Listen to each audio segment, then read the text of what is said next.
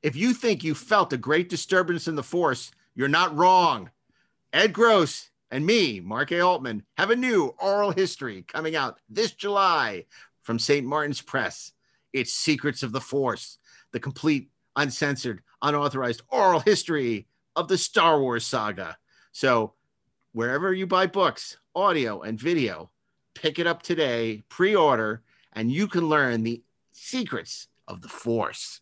And don't miss our oral history of Star Trek in stores now. And of course, nobody does it better, the complete oral history of James Bond in digital, hardcover, paperback, and audio. That is all.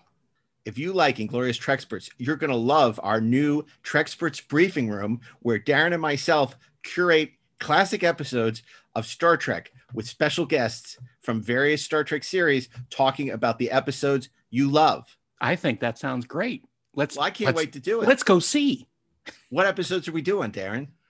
Well, we don't want to give it away. Okay. Well, then you need to watch Treksperts Briefing Room wherever you listen to Inglorious Treksperts and on the new Treksperts Briefing Room podcast feed. Don't miss it. Coming intermittently in the coming weeks. Treksperts Briefing Room. It's what every real Trekspert needs. Hey, Darren, have you been watching us on the Electric Now app? I have. I haven't recently because I watch you pretty much every week when we're doing these things. But yeah, but you know, it's you know what I love about the Electric Now app? It's better on video. It's so easy to use. It's better really on video. Easy. Download the app and you watch us. That's all there is to it. It's so simple. And a lot of other cool stuff too. You go to the App Store. It says Electric Now. You download it, and then in the United States, press the button, and there it is. There it is. And you can choose, you can bookmark it. There's plenty of other movies and TV show to enjoy and episodes of all your favorite Electric Surge podcasts. So why wait? Download the Electric Now app and start enjoying us anytime.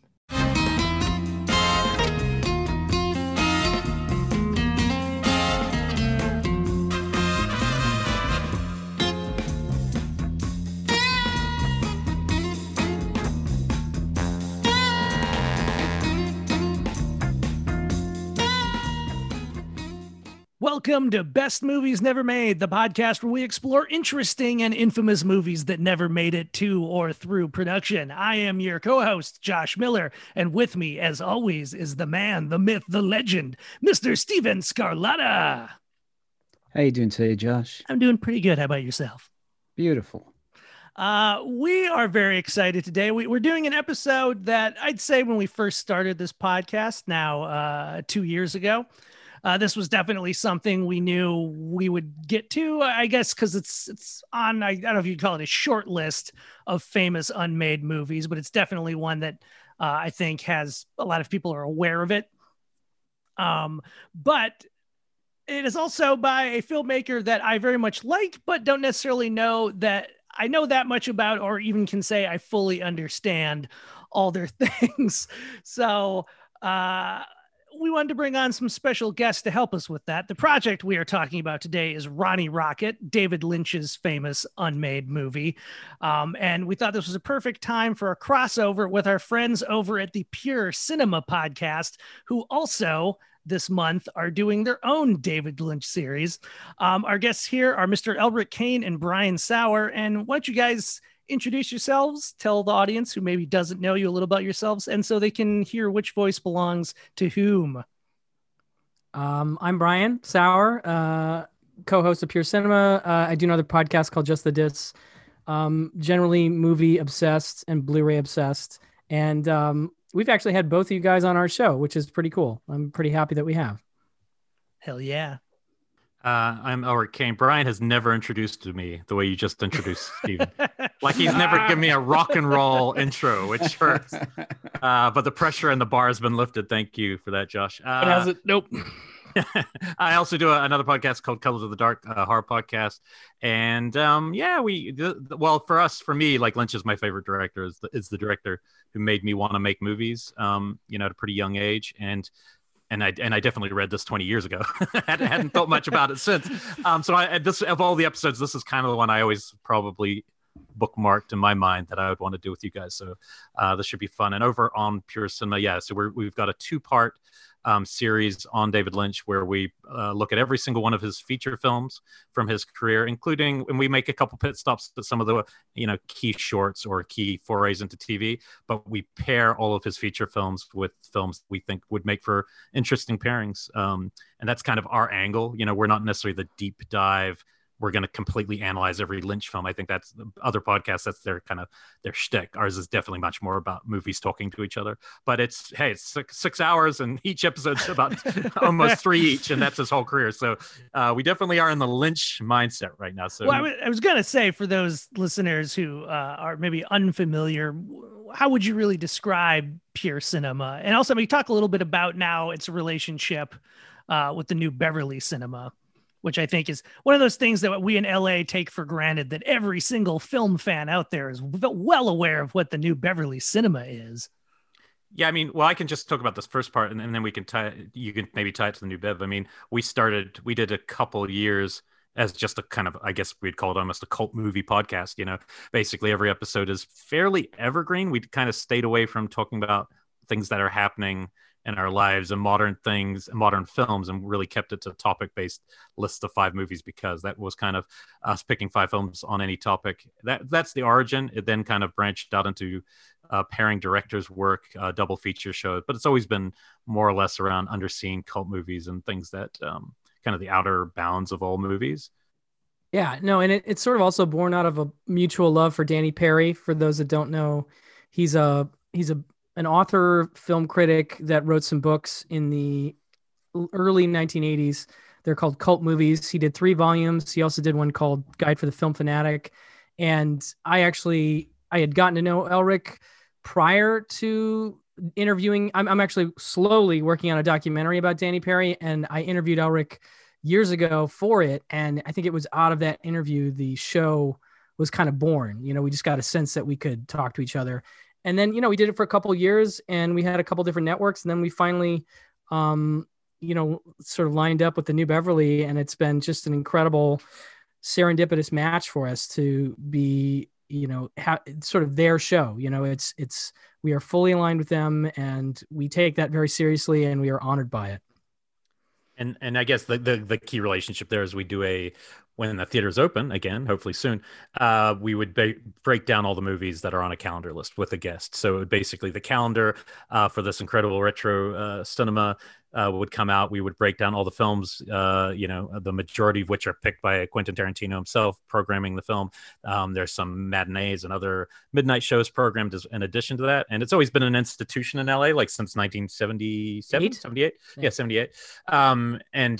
So we take that on, and it's fun. And that's the kind of episode that Josh was on, helping us break down and kind of make sense of this calendar. Yeah, I was going to say, I was on with my wife, KJ, who's a programmer at the UCLA Film and Television Archive, and we had the dubious honor of being on the final one of those episodes. Oh my gosh, COVID that's right. Shut the theater down mid-month. Our month was March 2020. So you were the month that didn't get all the films played. Yep, interesting. exactly. I forgot that. That's crazy.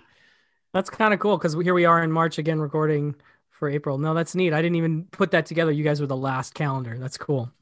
We're both very excited for the theater to eventually. I've actually been holding back on my urge to rewatch Once Upon a Time in Hollywood, because I'm like, well, that the moment the theater's open, Quentin's going to be splashing that movie all over there. And my wife and I usually have a ritual. We go to El Coyote beforehand, which for those who've seen Once Upon a Time in Hollywood, it was fun then when that was featured in the film, and they kind of offhandedly reference the theater, which is like having a porno premiere down the street.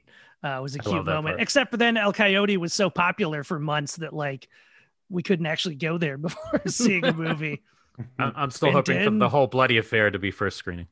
I would also say that's my hope. One of my favorite things involving Steven Scarlatta ever occurred on your podcast when Quentin Tarantino was one of your episodes and fucking called Steve out and his apparently shit taste over sharksploitation. Let's not. I don't know if that's, he just likes to, he likes to take issue occasionally, but I think it's done my initial take is always like, oh my God, he doesn't like something we said. And then you talk to him and it feels like, no, actually he just wants to have a conversation about it. More Oh, like, yeah, it felt fun loving. yeah, but- absolutely. He's a I video just want- store guy, just like all of us. He I was a didn't want video Steve store to think he was coming down. I thought it was kind of No, cute Steve that he was called him out. thrilled. Yeah. Well, at first I felt kind of bad, and then No. it kind of hit me because I had to reach out to you guys. Oh my God. But then I was, then people were reaching out. I can't believe he mentioned you. And then it was an honor, Wait, it was was nice. it Cruel Jaws or was it Great White?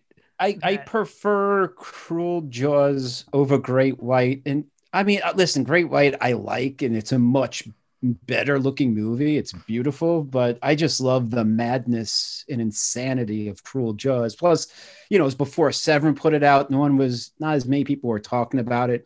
And so, But you made one critical error. You mentioned the one that doesn't have Vic Morrow in it, and that's that. When it comes to Quentin, we've learned he's a Vic Morrow fan. So, Well, Quentin should be happy that right behind Steve's head there is a Great White poster. Yeah. So, Yeah, I love it. Anderson Tintorera, good stuff.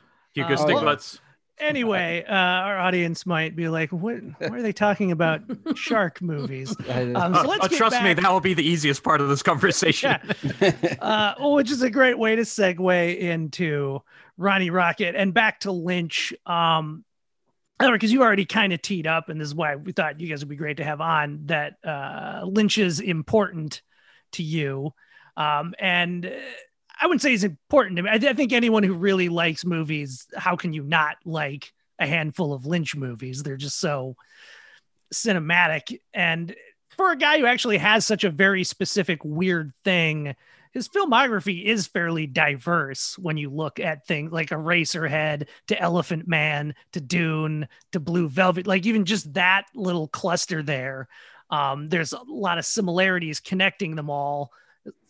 A little bit less Dune, but still very much Dune. Yeah, I mean that's the one thing we really try to do. I think that more than deep dive on the episodes we've just done, it was kind of just looking at the connections and how one film leads to the next, which I think will tie really well into this, because the biggest thing I said after reading this to Brian just before he started is like, if he had made this, I don't think he would have the cultural relevance that he does, because the fact that everyone was talking about the latest Twin Peaks, like everybody, even people who didn't see it, were talking about it. To think of the relevance from Eraserhead 40 years ago to now, to be that relevant for 40 years and to be that avant-garde is mind-blowing for a career, right? And to have Oscar type films pop up through that as well as those. So it's kind of crazy, but I think in a lot of ways Ronnie Rocket to me is like a double down on Eraserhead. It's like double down on the industrial and strange comic. And so had he made that instead of Elephant Man, I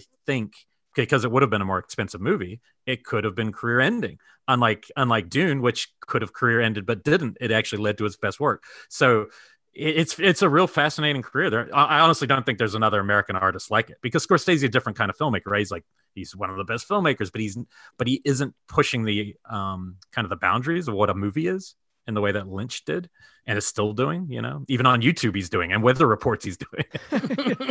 Yeah. And not to get too much ahead of things, because Steve will obviously walk us through some of the history, but you hit upon what I think is most unique about this compared to a lot of the other things we talk about, is so often, like, for example, we wrote an article for Fangoria that's about George Romero trying to make Stephen King's The Stand. And that one's more tragic because you more imagine if he'd made that, even if it wasn't a big hit. That's the thing people kind of forget. When you're such a smaller filmmaker like David Lynch, even making a big, like, I don't want to say turd quality wise, but a big bomb like Dune, that still like elevated him so high onto what kind of filmmaker he was even considered. Dune didn't even need to be a big hit for us to get a smaller movie again, like Blue Velvet, because now he was really David Lynch. So with like Romero, you kind of look at like, oh man, if he'd made this huge budget movie at the end of the 80s, which when you look at his filmography is sadly where you can kind of see his budgets keep getting smaller and smaller. And he has to kind of, he didn't want to make more Living Dead movies and kind of just has to keep going back to that well, because those are the only things he could get money for. As you're saying, if he'd made this instead of Elephant Man, he wouldn't have gotten Dune. if he hadn't gotten Dune, he might not have gotten Blue Velvet. And it's like, who even knows what his career would have looked like? Yeah, I mean, what were you going to say, Brian? Sorry, sorry, I was just going to say he definitely wouldn't have gotten Blue Velvet because that relationship between Dino De Laurentiis and him establishes with Dune and carries through to Blue Velvet. That doesn't happen. There's just, I don't think, I mean, maybe he gets on Dino's radar some other way, but I just don't see how. And I don't see how you get in the position where Dino lets you make that movie unless you've done some giant thing like Dune. That was a really arduous task. And, you know, I think we talk about it in the episode, but I think he pulls off something interesting with what he does do with it, whether it's faithful or not to the source material. But that is a guy, say what you will about the movie, as like a overall beginning to end experience. It's very skillfully put together. All the decisions he's making on its like look and feel, that again feels like somebody who's really in complete control of their craft. It was maybe just the kind of storytelling that needed to be, because they were hyping it at the time as this is Star Wars for like adults, serious cinephiles.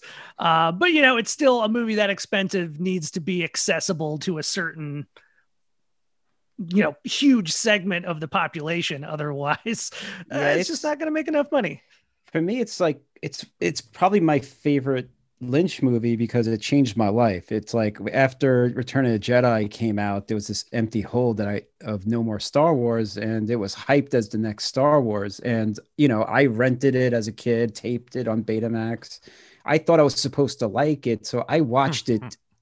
I can't tell you how many times I watched it growing up and it's the first movie I guess I ever rewatched multiple times. And I kept thinking I was understanding it, but I wasn't because I hadn't read the book. But I just think it's incredible. And then when you really look into it with David Lynch, first off, it's also his first color movie, you know, and, you know, even if he made Ronnie Rocket after Elephant Man, that would have been like 3 black and white movies in a row also. And so for it to be his first color movie and what he plays with in it, and what I just find fascinating is when you read about it, originally he wanted to do it in 2 parts, but they wouldn't let him. And that's what they're doing now.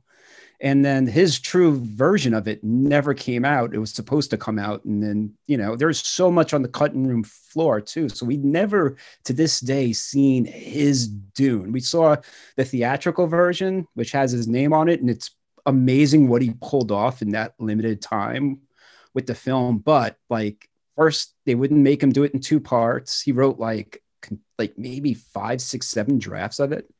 And I think the thing that hurts me the most is the fact that he wasn't able to make it in 2 parts. His version wasn't able to come out.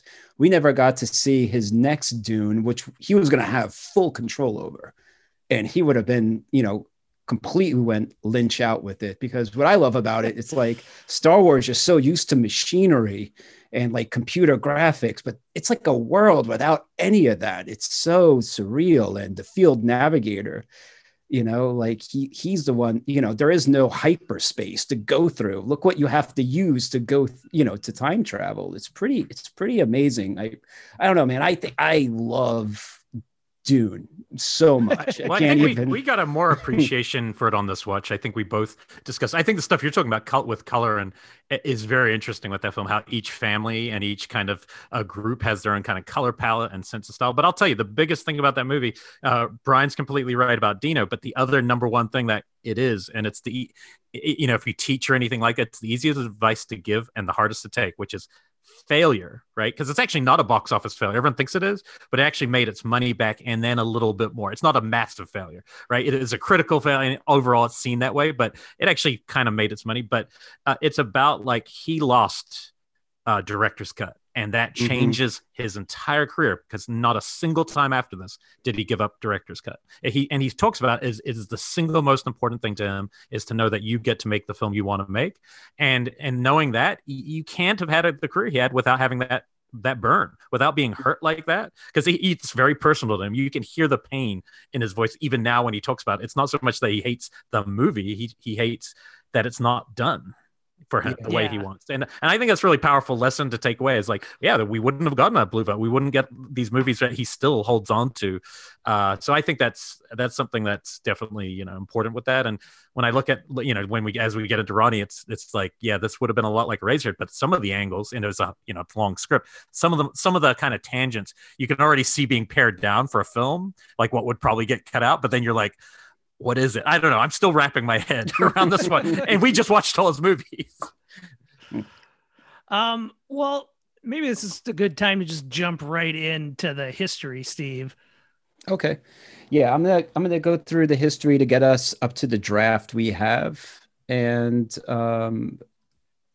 yeah, so first we're gonna start off with in March 17th, 1977, Eraserhead is released. And off of this, it's gaining like a big buzz off of midnight screenings. And in June 1977, this is from his book, Lynch gets married to his second wife, Mary Fisk. And a few days later, he registers a treatment for Ronnie Rocket. And as a wedding present, his dad buys him this fixer-upper house in Riverside. So while his wife works in LA, he kind of moves to Riverside. And during the day, he works on this house with his dad. And every night, he writes 10 pages of Ronnie Rocket before he goes to sleep. So when the house is complete and sold, he makes $5,000, but he has written 300 pages of Ronnie Rocket. And that's where the writing of it came down. And then eventually he meets agent Marty Michelson of the William Morris Agency to secure financing for Ronnie Rocket, but is unsuccessful. And he says around this time, I did get one meeting. I met with a producer over at Universal Studios, one who had he had one hit film, and he heard something about Eraserhead. He brought me in and said, what do you got? And I said, I got a story called Ronnie Rocket. And he said, what's it about?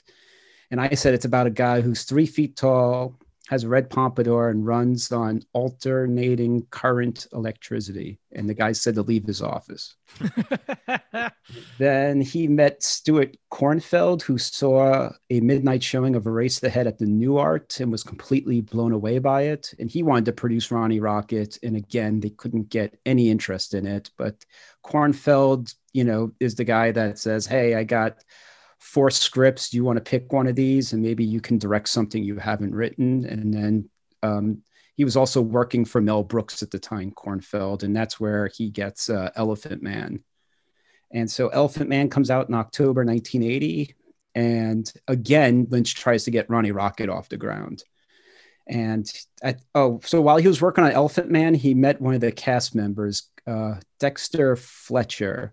He was one of the boys in the movie, and he was also Babyface in Bugsy Malone, which I know was one of Rupert's favorites. But wait, and this is the director, Dexter Fletcher, now a director, the guy who came to do cleanup on Bohemian Rhapsody. I don't think so. I know he's in Lock, Stock, and Two Smoking Barrels. Oh no, it is Barrels. that guy. Oh, it is him. Yeah. Oh, okay. I didn't know that. And then he directed Rocket Man. Check that out. Yeah. So he was a kid at the time, and that's who he was looking at to play the Elephant Man. When I finished Elephant Man, I met Richard Roth, the producer of a 1977 movie, Julia. We had coffee, and he told me, he read the script for Ronnie Rocket. He liked it, but he said it wasn't his cup of tea. And then eventually he kind of got. I can only imagine someone reading the script in that context and just being like, yeah. And then he asked David Lynch if he had any other scripts, and David Lynch kind of gave him like a little pitch that I told him I always wanted to sneak into a girl's room and watch her into the night. And I would see something that would be the clue of a murder mystery. And Roth loved the idea and asked him to write a treatment. And then Lynch said, I went home and then thought of The Ear in the Field of Blue Velvet. And then 7 years later, Roth would be one of the producers on Blue Velvet. All right, so back to 1980, American Zoetrope, Francis Ford Coppola's company. You can hear a little bit about that in our Interface episode. But Francis Ford Coppola brings Ronnie Rocket and David Lynch into the studio and tries to get it off the ground. And Lynch said he had an office at his studio, and every once in a while, Coppola would ask him to come over and tell me the story of Ronnie Rocket. And Francis David Lynch said, Francis is a strange guy. He would sit down with his eyes closed and I would tell him the story like a bedtime story. And as we know, love that image. Yeah, right. And then eventually Zoetrope will fall into financial trouble with One from the Heart, and he would have to leave. And then Return of the Jedi pops up. And George Lucas, this is from Lynch again, George Lucas got in touch with me at the same time Dino did. And I had to make an important decision. George was great. He's a living legend. I was really fond of him. I realized that his projects are entirely his projects, and I prefer to do my own. In George's imagination, the movie was already done. It would have made the difference. It wouldn't have made the difference with me doing it. It would have looked exactly the same.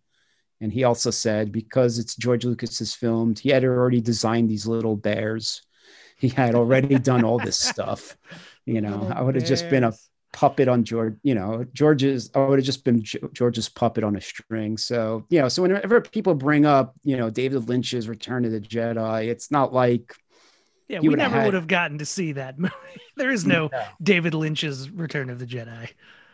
Pretty much, you know, but it seems like Dino De Laurentiis for Dune, when you watch Dune, not to keep talking about it, you could really see Lynch's aesthetic in that movie, into that world.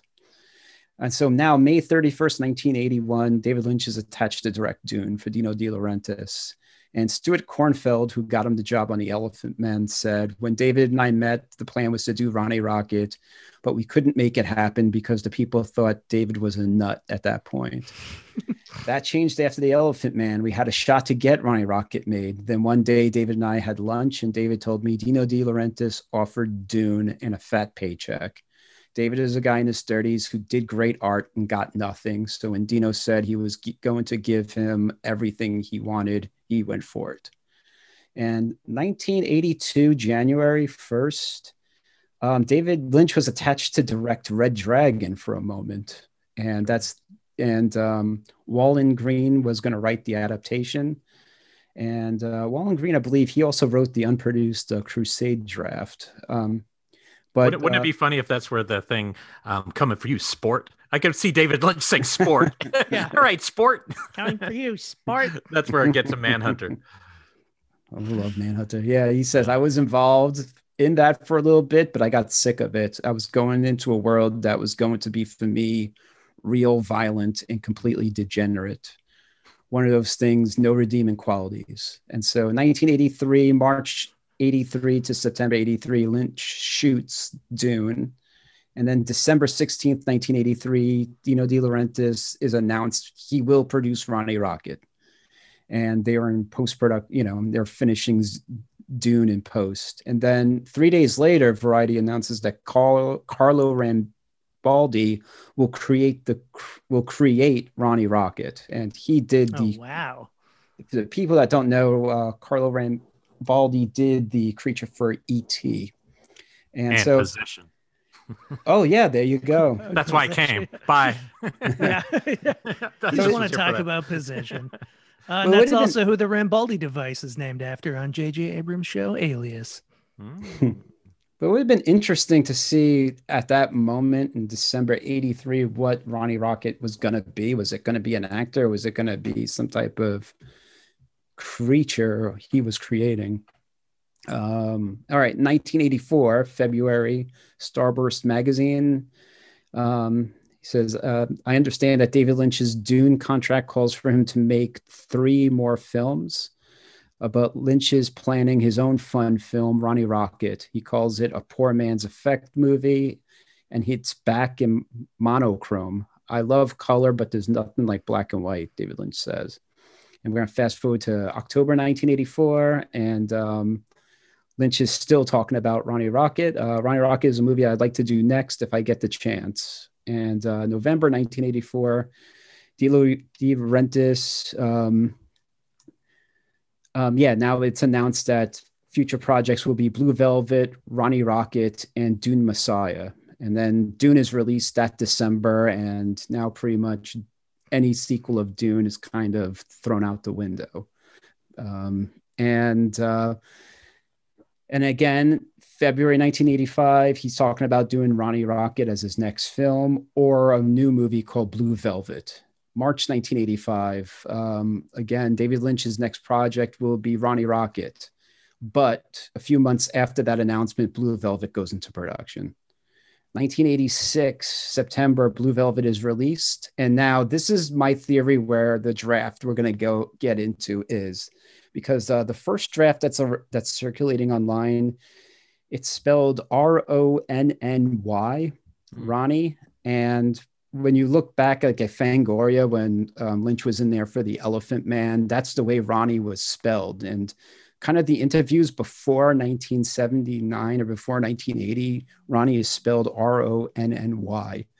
And my theory that this is the draft we're reading right now is because now in like October 1986, whenever he brings up Ronnie Rocket, he always says it's about the absurd mystery of the strange forces of existence. And that's what now the title is for Ronnie Rocket, which is now spelled Ronnie.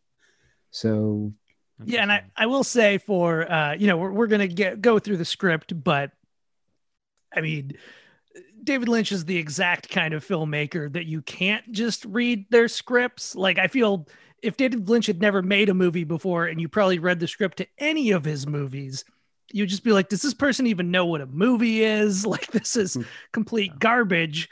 You need to see the finished version and how he sees it in his head, the cadences he wants the actors to deliver some of these crazy lines. That said, knowing his, like, we have all seen enough Lynch movies now that you can, if you have that context, when you do read this, you can't help but filter it through some of that. So, but if you hadn't seen his movies, it would make no sense. But like every character can kind of come to life, and some of the absurdities you can kind of see them for good and bad. There's some stuff that I didn't like because I could see it away of parts of his films that I don't like as much as other parts. It was weird. It's weird. But it makes sense now that you're contextualizing this with Blue Velvet, in a sense, being maybe the killer of this project permanently, because I feel like once you make a film of Blue Velvet's like prestige, even though Elephant Man was prestigious, but it was somebody else's project that you directed, but Blue Velvet's yours. How do you go back from that? Right? Like, you're on a new train, like especially a different world. Especially with, I mean, I can't, be sure that I totally understand his intentions with some of these things, but there definitely seems to be a lot more broad comedy moments. And not that he isn't a guy who I think is maybe, for better or for worse, not known for comedy, when I think he actually injects comedy into almost everything he does. I think a lot of people think because he's so weird, he can't mean it to be funny sometimes, like because he's an artist or whatever. I don't know what the interpretation is, but yeah, seeing some of these scenes, I'm like, this is so much broader. And I love broad comedy, so that's fine for me, or it feels broad, or I'm trying to even interpret what it would look like through the Lynch lens, but also still feeling like there's a lot of broad comedy in here. And yeah, like you say, Eric, it would be a weird, I don't want to say step back, but in the minds of, I think, a lot of viewers, it might be some kind of a regression. I don't know. It would just be an odd step away from where he's headed with Blue Velvet. No, well, and I think that's what's kind of interesting when you look at the full arc of his career. And you see that, I think, with a lot of filmmakers or musicians, or however you want to think about it, is you kind of start to evolve and you reach this point, and then sometimes towards the end, that's when you really start to kind of dip back down. And his movies never became mainstream, but I do think it's probably easier for the average person to get into something like Blue Velvet than Inland Empire or some of his like latter career stuff. And the Showtime version of Twin Peaks is possibly the most insane thing he's ever made, which is saying something. And that's, I guess, how I was looking at it, is that it's kind of like, it almost been like if he'd done Twin Peaks this most recent season right after the initial show. I think everyone's brains would have just melted. You kind of had to go with him on the journey through Lost Highway and Mulholland Falls and Inland Empire. And we'll talk about, like, as we go, like how little pieces of this aesthetically do scatter. This very much reminded me of the like tonal shifts it's Twin Peaks: The Return, right? Yeah, The Return. Like how you get, also episode 8, right? The infamous episode 8 is black and white, so it's one of the first times he shot anything longer than a short in black and white post Elephant Man, and also just some of the mechanical, industrial stuff in that episode is as close as I think we'll probably see. That said, I think he could make Ronnie Rocket as its final. I know he won't, but if it was going to make a final film, that's the place. That would be fitting. Yeah. Right. Yeah. You could end with that because there's no expectations anymore. You just. Well, and I guess that was sort of my greater point is now where he's gone back to, it would feel like, yes, this would be the perfect way for him to close his career out. If he'd done this after Blue Velvet, it would have just been like, whoa. He's got the honorary Oscar now. He got that honorary Oscar last year or the year before, so he can do whatever he wants. And getting back to my very original point I was trying to make to the audience before I got sidetracked on my own was these are both very available online. We're only going to be talking really in depth on the second script, which is the ones we gave Elric and Brian to read. I'll highlight a little bit the differences, but if you're a big fan, you should check them out. You'll get more out of actually reading because there's so much blocking in certain sections that I'm not even going to try to get into. But it is very interesting, I think, for fans to just kind of read. And again, you can really hear his voice, even in just how he writes just sentences that the audience isn't ever going to, really see. And to that end, part of why we didn't really want to go into both scripts is that I feel the Ronnie Rocket storyline, the story follows basically Ronnie Rocket character and a character just called the Detective. And the Detective storyline is the only one that's notably different between the two. And it does get pretty different in parts, but just kind of overall, the movie is basically the same, I think, in what he was kind of going for and the look he was going for. But I guess before we dig in, does anyone have sort of big picture thoughts? Well, I guess especially based on that you've gone through and watched all his movies. I was wondering if Steve, after Blue Velvet, did he, like in the 90s, did this keep coming up? It just at a certain point they just said this isn't happening. When we finish going through his draft, I'm gonna go through. Okay. I'm gonna finish the history of it. Yeah, I'll close this out where we'll take it from there. Actually, there's quite a bit.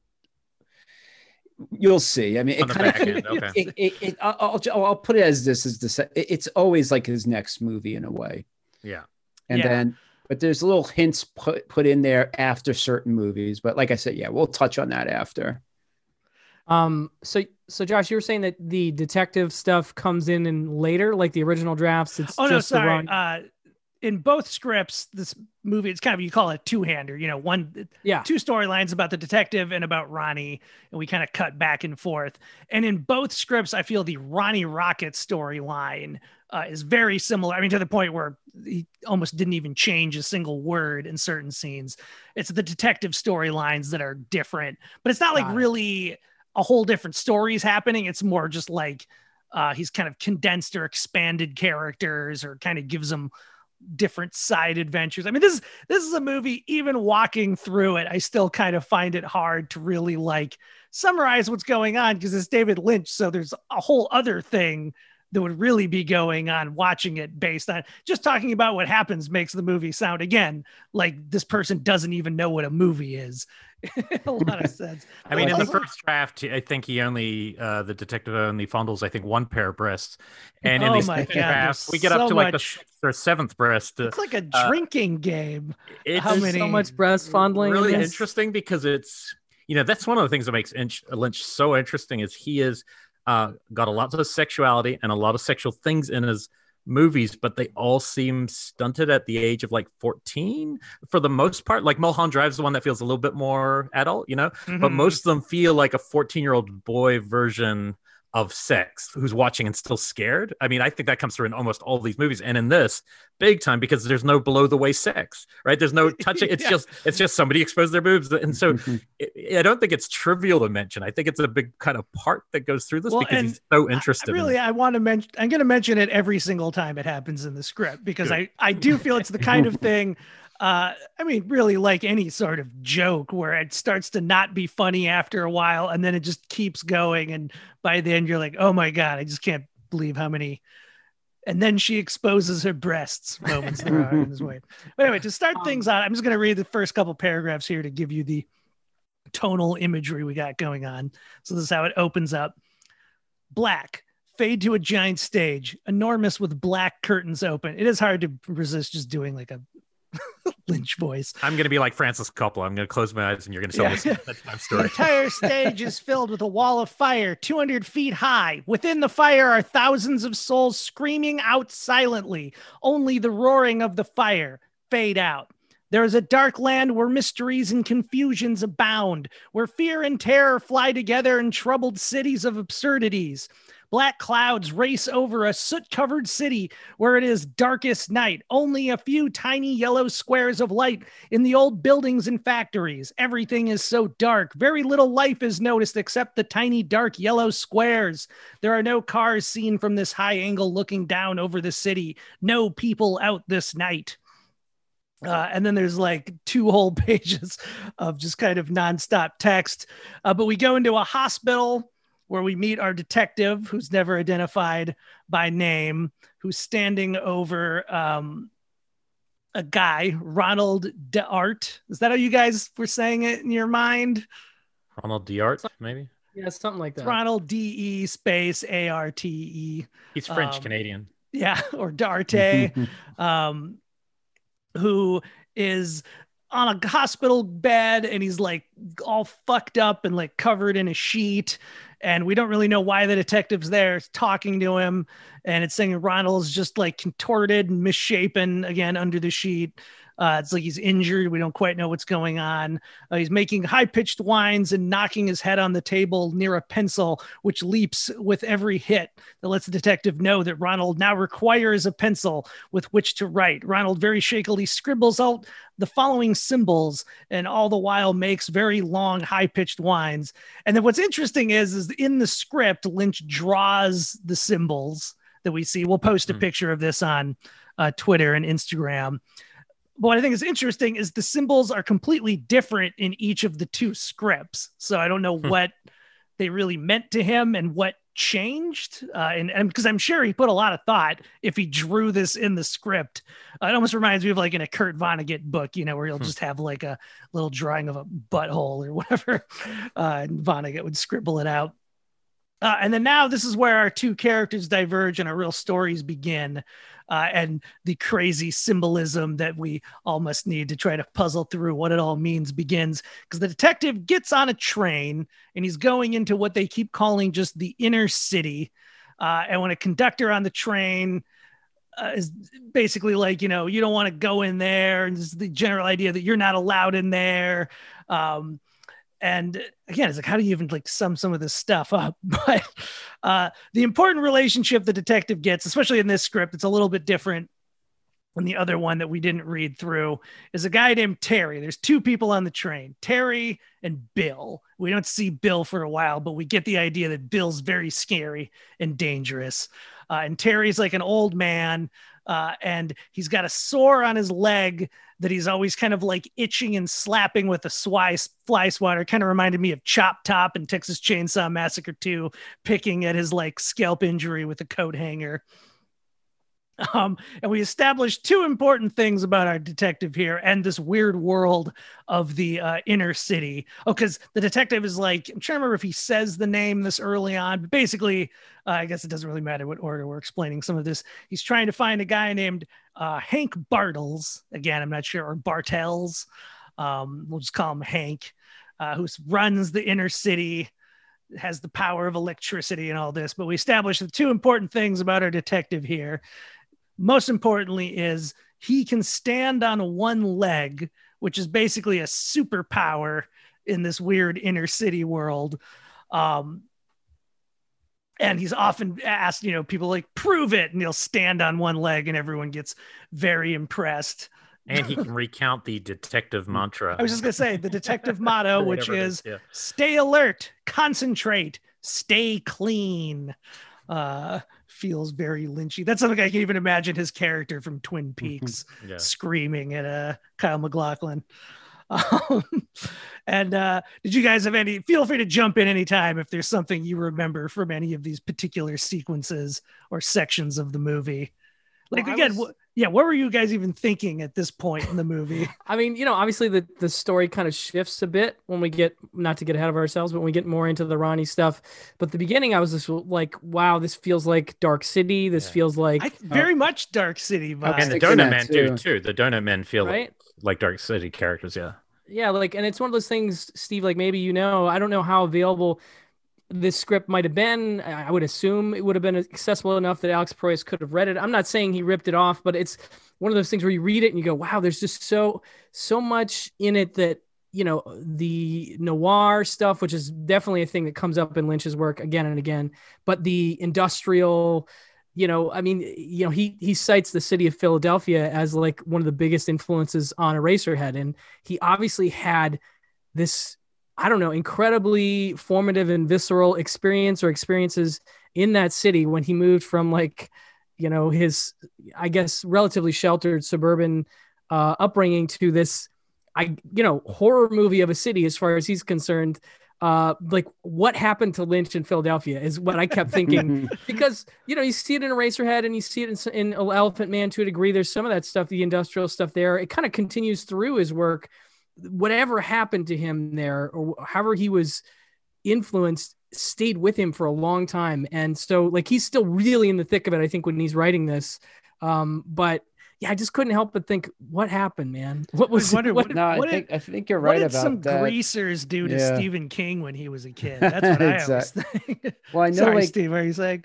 No, I know he bought a house there and it got broken into numerous times. I think one night he had he was using like a sword as protection. Like people were shot and killed in front of his house, It was, and I think this in the inner city and how dangerous it is definitely parts of him, like back then living at that house and what he was dealing with.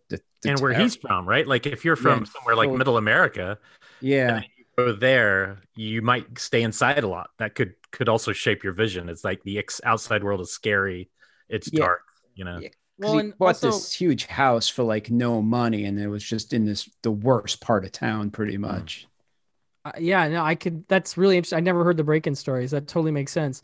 But what lines up for me in some ways is the violence in his films sometimes comes out of nowhere, where you're just like, you feel like maybe Lynch felt observing some of the violent acts that he may have been witness to. Just this idea of like, things are, from his point of view, it's relatively, I mean, often it starts weird, but in a way, sometimes it's very sort of, straightforward and down to earth for a minute, and then suddenly a crazy wild character like a Dennis Hopper character in Blue Velvet, this tornado of a character comes in. I do feel like there's definitely some ties to the Dennis Hopper character in Blue Velvet and a couple of the other very evil sort of villain characters that come into his movies in this script. But I do think, again, I feel like, I don't know, something happened where, he witnessed some really bad people, and he, for some reason, was so affected by that experience that he's like, I'm going to bring that into my films, and I'm going to allow people to experience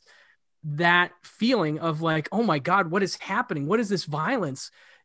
This is scarring, in a way. It's not like he was out to scar people, I don't think, but there is the idea that this is a guy who was moved and sort of influenced so deeply by whatever these experiences were that he brought it into his art and continually brings it in. And I think that's here too. It's a very good point. Let me see. Do I have this here? I know he mentioned, like, I went to Philadelphia to attend art school. At first I lived in a house in an industrial area where everyone left at 5:00 except those who lived at the pub next door. We were on our own, and it was dark and in a dark industrial area. I've heard stories about murder and manslaughter. Then I moved to another place, a very bad place. So it looks like he was like moved around to some very dark places. I picked LA afterwards. He loves the light. Well, well, definitely, that's a really good point, Alric. He does, that totally lines up too. But the idea of just little understatements like that, a very bad place. What does that mean? What is a bad place in David Lynch's mind? I'm not saying the man is demented or depraved in any way, but obviously we've seen what he can bring to the screen when he thinks bad. So what is a bad place? And that is just really intriguing to me, Oh, and to go back on your point about Dark City, to just quickly say the men that what you're also referring to are these figures. Now out of the darkness comes a group of men wearing black woolen overcoats, black hats, gloves, and boots. They stomp their feet up and down and slowly surround and move closer to the detective. Yeah, that totally gives the vibe of those guys. Mr. Hand. Yeah, I don't remember what they're called, but I know the main one's Mr. Hand, played by the great from last Rocky Horror Picture Show, of course. I can't believe Brian or wait. Richard O'Brien. Yeah, Richard O'Brien is great in it. But yeah, I think that description is exactly the image that grew in my head. I mean, the other thing I was thinking about, I think this is often the case if you're reading a script of something you want to see, like not a friend script, you start to instantly cast it a little bit. You know, you're trying to go, well, who is this person? And even though I don't think it is who the detective would have been, because they talk about how good looking he is, but my version of this kept going Harry Dean Stanton as the detective, but he could have obviously been Terry, right? Like I was thinking Jack Nance or somebody's Terry, you know, somebody a little wilder and woolly. But I love the idea of Harry Dean Stanton as the detective, you know, going through the story because, you know, this is around Paris, you know, it could have been made around before Paris, Texas, and could have been a leading guy, you know. But I don't know. I don't know much of the. I mean, I've heard a lot of names thrown around, but I don't know really who was who. I was definitely seeing Kyle MacLachlan, even though he didn't even know him. I don't even think Kyle was in movies yet when he first originally conceived this. But has that? Yeah, because again, there's so much. Some of this stuff, I almost think it is better to kind of explain it as far as in running threads and arcs than try to get the audience to piece this together. So it's like he's very handsome, and we're talking about as far as all the breasts. And it's almost relentless so in the earlier script there's just one female character basically. I think it's called the Smiling Woman, and is more a character he keeps seeing at a distance that is offering up some kind of symbolic presence. So in this one there's like a zillion different female characters, and in each scene it always feels like that character is going to be really important and we're going to keep seeing her, and then often we like never see this character again. And in every single scene without fail, he's apparently just beguilingly attractive, our detective. The girls will just like pull their top down or expose their breasts in a very like nonchalant kind of way and then kiss him. And that just kind of happens over and over and over again, along with these guys. And this gets confusing between the two drafts because some of the names shift around, but there's these, the Dark City like Men in Black, who also their leader will be called a Donut Man. So there's, I guess, donut men leading these little subgroups, and they'll just kind of suddenly show up at a place, and like electricity. There's a lot of electricity in this movie. So obviously, it would have been a huge,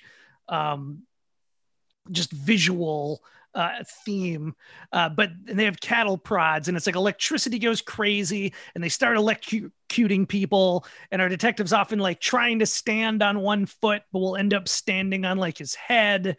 And if you lose consciousness, then you're just dead. And so part of what makes our detective so special is the way that he can maintain consciousness through all this. And also a running thing, which actually I was very impressed when this became a crucial, important thing by the end of the movie, but is the idea that the only way to make a donut man go away is to yell, "Your shoes are untied." And then it seems like whether or not his shoes actually are untied, he'll completely freak out, sometimes burst into flames, maybe even die. But in any case, him and the guys in the black coats all go away, and the survivors are left to pick up the pieces. Yeah, the other weird plot point that comes in there and is played out throughout is the idea that you have to keep consciousness, you have to cause yourself pain of some kind. Yeah, and I thought that was pretty. Those parts almost kept making me think of like Hellraiser or something, even though the tone could be nothing like it. Those parts just felt very, a little bit of sadomasochism. Well, and as far as where we're actually at in the script, chronologically, Terry takes the detective to this like crappy motel or hotel, and they get a room, and the clerk's like, "Okay, but you have to share it with some knitters." And they go up there, and there's just like two women knitting, which is what later gives them the idea to take the knitters' knitting needles and pin cushions, and then just be like stabbing themselves in the legs and the neck to attain like alertness. And this is one of those things where I can't say I understood it all, but it's like it's just interesting to think of what this must have meant to Lynch, the idea of like staying alert, and that if you're not alert, that's when you can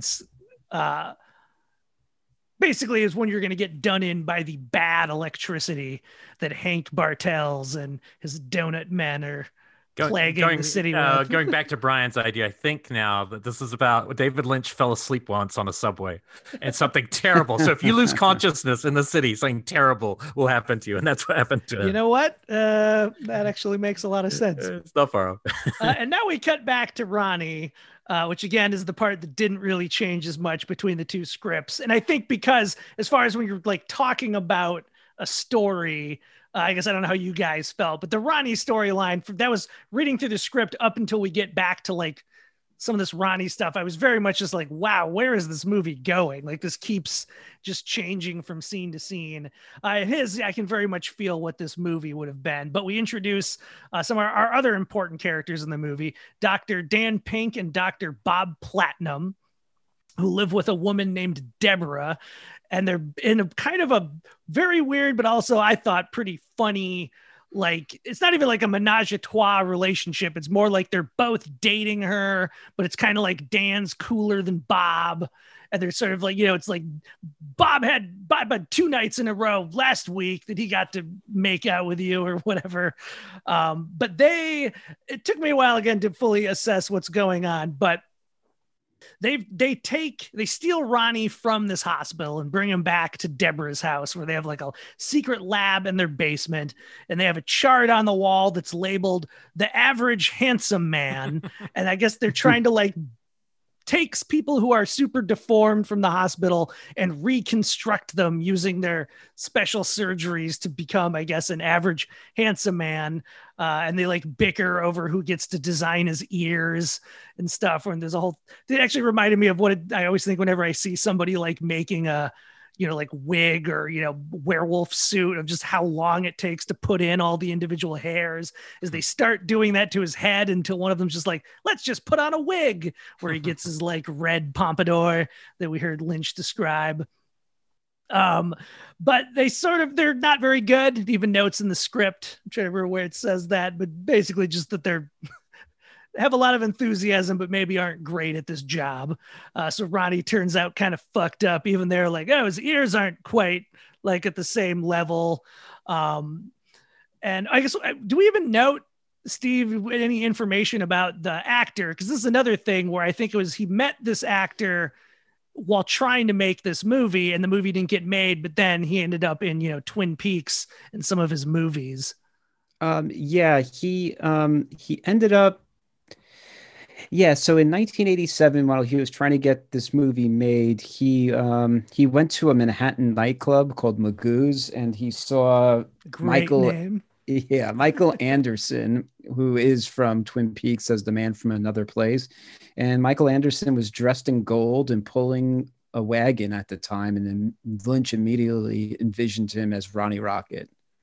I guess for those who aren't deep Twin Peaks fans, we're talking about he's the little person who's in the kind of magic dream room and talks backwards. And I feel it was one of those things where even if you hadn't seen Twin Peaks, that was a thing that was so parodied and referenced that you kind of just like they made fun of it on The Simpsons and other things. Like I think it became what dream sequences were. Well, that was I feel where we were all introduced to Peter Dinklage was his great scene Living in Oblivion, where he's have you ever dreamed about a dwarf? Yeah. But he worked with them a number of times. Yeah. Even in Mulholland Drive. Yeah. But basically this is kind of like a Pinocchio meets Frankenstein sequence with a lot of, as Brian kind of alluded to, extremely broad, weird comedy. I think Dan at some point just like wets his pants inexplicably. But they bring Ronnie to life. He's kind of fucked up. Something goes wrong and he gets like too much juice, which kind of leaves him in this permanent state for the rest of the movie, where he's kind of setting, he'll touch things and they'll explode. And I love just such a great, strange plot device detail, but the idea that he can only have power for 15 minutes. So after 15 minutes, he has to recharge is just an ongoing thing for Ronnie throughout the movie. And then, so when this really clicked into my mind, where I was like, all right, now I'm getting into this, is when they realize, they're like, what's wrong with this face? And they realize like, oh, he has acne. And they're like, oh my God, is Ronnie a teenager? Why, he should be in school. And then the movie just really left turns where they like, we're going to fake his school records, and they take him into school to meet with like the principal, and the principal gives him an aptitude test and is like, wow, Ronnie's really great at math. Well, meanwhile, Ronnie can like barely talk. There's also a funny sequence where they're getting him ready to go to school, where they're teaching him how to talk, like both talk and walk. They've like painted little footprints on the ground for him to walk around.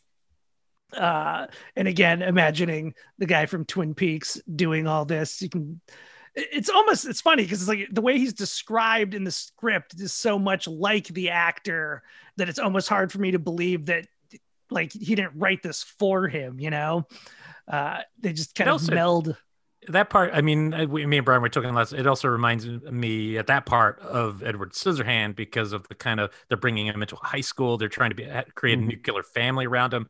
He's blank faced, but doing odd things. So it felt like Edward Scissorhand, Frankenstein, and then later on Yahoo Serious. when it goes all the way. But that part definitely comes through in this weird. I almost wanted the whole school movie. Like it doesn't last very long, but I wanted to keep going. I was very much getting into it. Well, I always love that kind of comedy too, where it's like Mr. Murdo is the guy they're talking to at the school.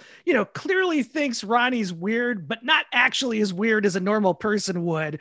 But where it's like whenever you'll ask Ronnie a question, Ronnie just starts saying the alphabet. And it's clearly there's something very wrong with Ronnie. But oh man, just the script, it just keeps digging in deeper and deeper. Because then it's like, because really, if you asked me to describe what this movie was about very quickly, we still haven't even got to that part yet. The script, I don't remember if we said before, the script is 157 pages long. And again, for those who don't work in the industry or follow screenwriting that much, usually a page a minute is what they think. So this 157 would be a very, very long movie.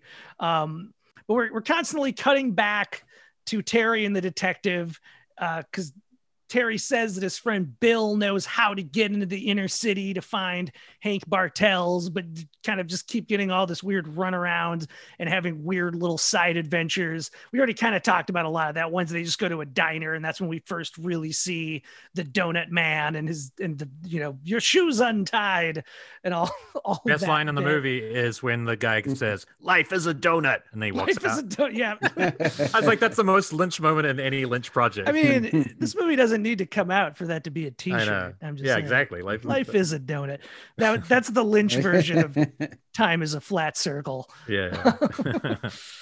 But so, and then we cut back to Ronnie at school. Ronnie's also been drawing we see him doodling the drawing that he showed the detective at the very beginning of the movie and starting to increasingly say weird cryptic things about like reverse the electricity and stuff.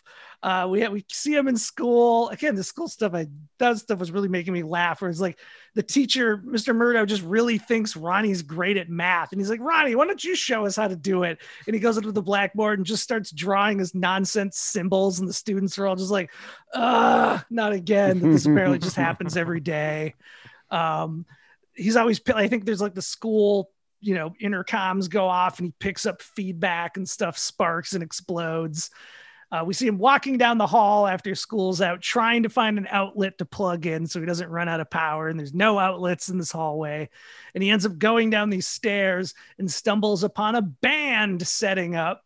And this is what I was getting to before for the listeners. Brian's favorite subgenre, Battle of Bands movie. Yeah. This is what I feel we really reach the premise of the movie. Needs more Michael Winslow, though. As well. Which is Ronnie joining this band. And the band has two managers, Mr. Barco and Mr. Green, though mainly Mr. Barco. I think it's Mr. Bucko in the original script. And kind of the basic idea is he goes down there and he's plugging in while the band's setting up, and like lead singer, guitarist of the band, Johnny, is also looking for an outlet and kind of ends up plugging directly into Ronnie as though Ronnie was an extension cord. And when he starts playing his music, Ronnie, like, I'm trying to think how you describe it. It's almost like the, you know, Peter Frampton vocal or whatever you call that thing where he would, you know, oh yeah, kind of mouth words into, and it would come out through his guitar. But it's kind of like Ronnie is working like, you know, guitar pedal or some kind of filter you would put on it, and making strange, horrible sounds that everyone's really into, that always seem to leave him, Ronnie, in horrible pain and just kind of thrashing around on the floor. I want to hear a little bit more about Brian's love of Battle of the Band movies, though. Like, were you excited when we get to this band part of the script now? I mean, definitely interested, you know, it's like, but because everything is so, you just have no idea where it's going to go. I was like, okay, how long are we going to stay in this world? Because I was still kind of like, wait, isn't this supposed to be a noir detective movie? What happened to that stuff? Which obviously we know we get back to later, but this early on in the script, I'm like, okay, this is Ronnie's stuff. Now he's going to join a band. Yeah, you know, I mean, I just like, we have recently talked about Love Lines on Pure Cinema, which is what I was talking about with Michael Winslow, which is a movie based completely around a Battle of the Bands contest and some other things. So I just love that movie. But in general, I like movies about bands that are finding their key elements. You know, I don't know why, but I was thinking about Ladies and Gentlemen, the Fabulous Stains a little bit too with this. Like, I just was like, see if Ronnie Rocket opened for them or something. I don't know. There was something going on there. So I'm sort of into that idea. But the other thing I kept having trouble with, and not trouble in a bad way, but in a way where I'm like, God, I really would love to see Lynch's interpretation. I mean, you were talking about blocks of text, you know, and that's, for me, that's a lot of where Lynch lives in the set design and production design of his movies. And I'm sort of trying to read into what I think that would be, but there's no way that I could really interpret even what Ronnie looks like. I have a sort of an idea, but I don't really know. But the other thing that he's so great with is sound. So sound in terms of industrial background noise as music, sound as the way people talk, the cadence in which they speak, sound as, in this case, Ronnie screams and makes all kinds of noises, and just like his screams are musical. I'm like, what does that sound like? I was just trying to figure that out. No, I agree. That is the area of this movie where I do most wish that I could just see what that would have been. You know, who's to say how good or bad it would have turned out? I don't know, but you know, it definitely would have been an unknown. I should also say, I shouldn't skip over, even though we kind of summarized in arcs, going back to the detective storyline, because we just get some really zany tangents where, like, the detective goes to see Ronnie's parents. We also never really know why he's doing any of this. He saw Ronnie in the hospital.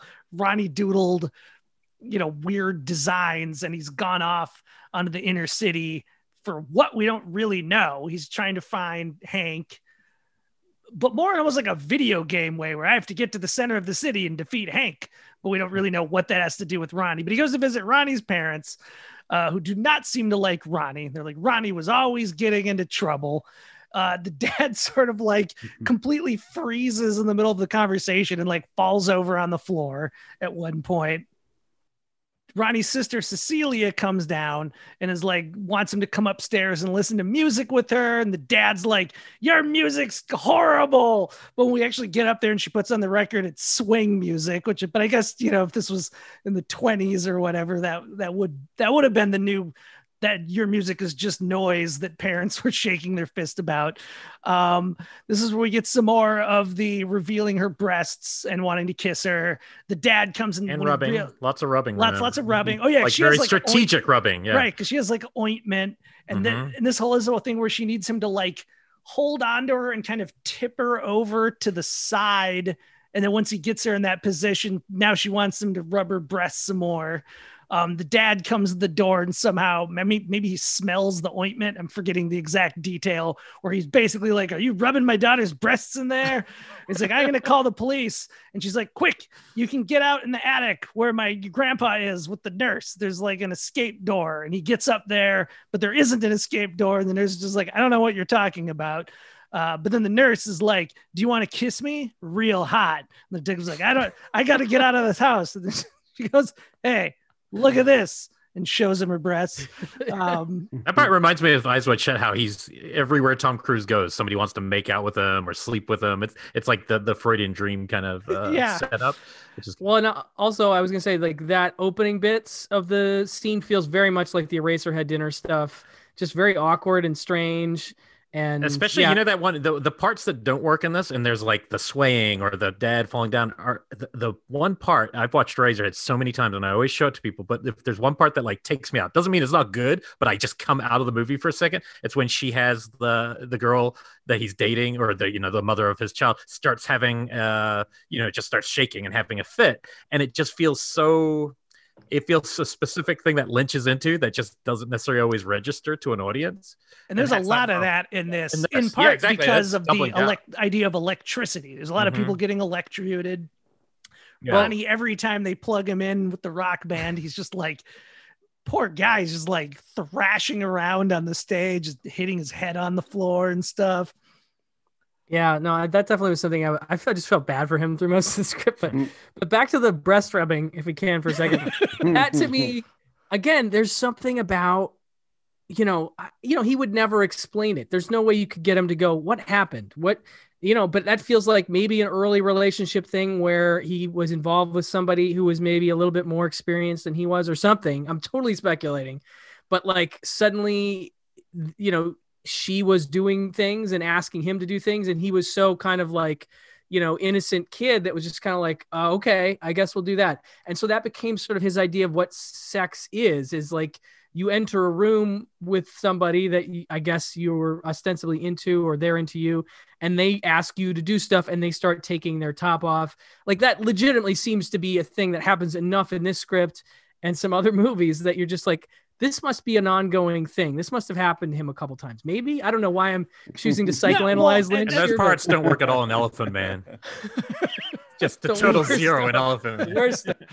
No, that was what I was kind of getting at before. I was describing it as though it was an Austin Powers joke, but I don't think Lynch is doing it to be super funny. But it's the idea, I feel like in like a bad script, you'd read it and like two girls expose their breasts in two different scenes. You're kind of like, yeah, I get it, writer. Like you just want to see some boobs, or you're not even paying attention to the fact that this has happened more than once. The fact that this just keeps happening over and over again, it does become a thing, and you're like forced to start to be like, well, this is absurd, but yeah, why is this in this movie? What is he?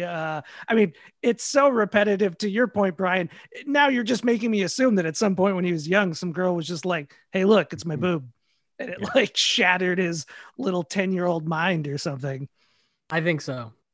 We're going to hit pause right there and continue our conversation in part 2 of our conversation about David Lynch's Ronnie Rocket with our special guests, Pure Cinema Podcast. We invite you to follow us on social media. If you would like more content from us, you can follow us on Twitter at NeverMadeFilm and Instagram at Best Movies Never Made.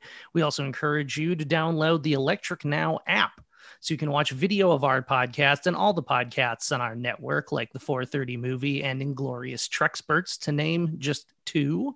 We want to thank everyone at Electric Surge Network, including Bill Ritter and our producers, Mark A. Altman and Dean Devlin. Until next time, this is Josh Miller and Steve Scarlatta saying, we won't see you at the movies.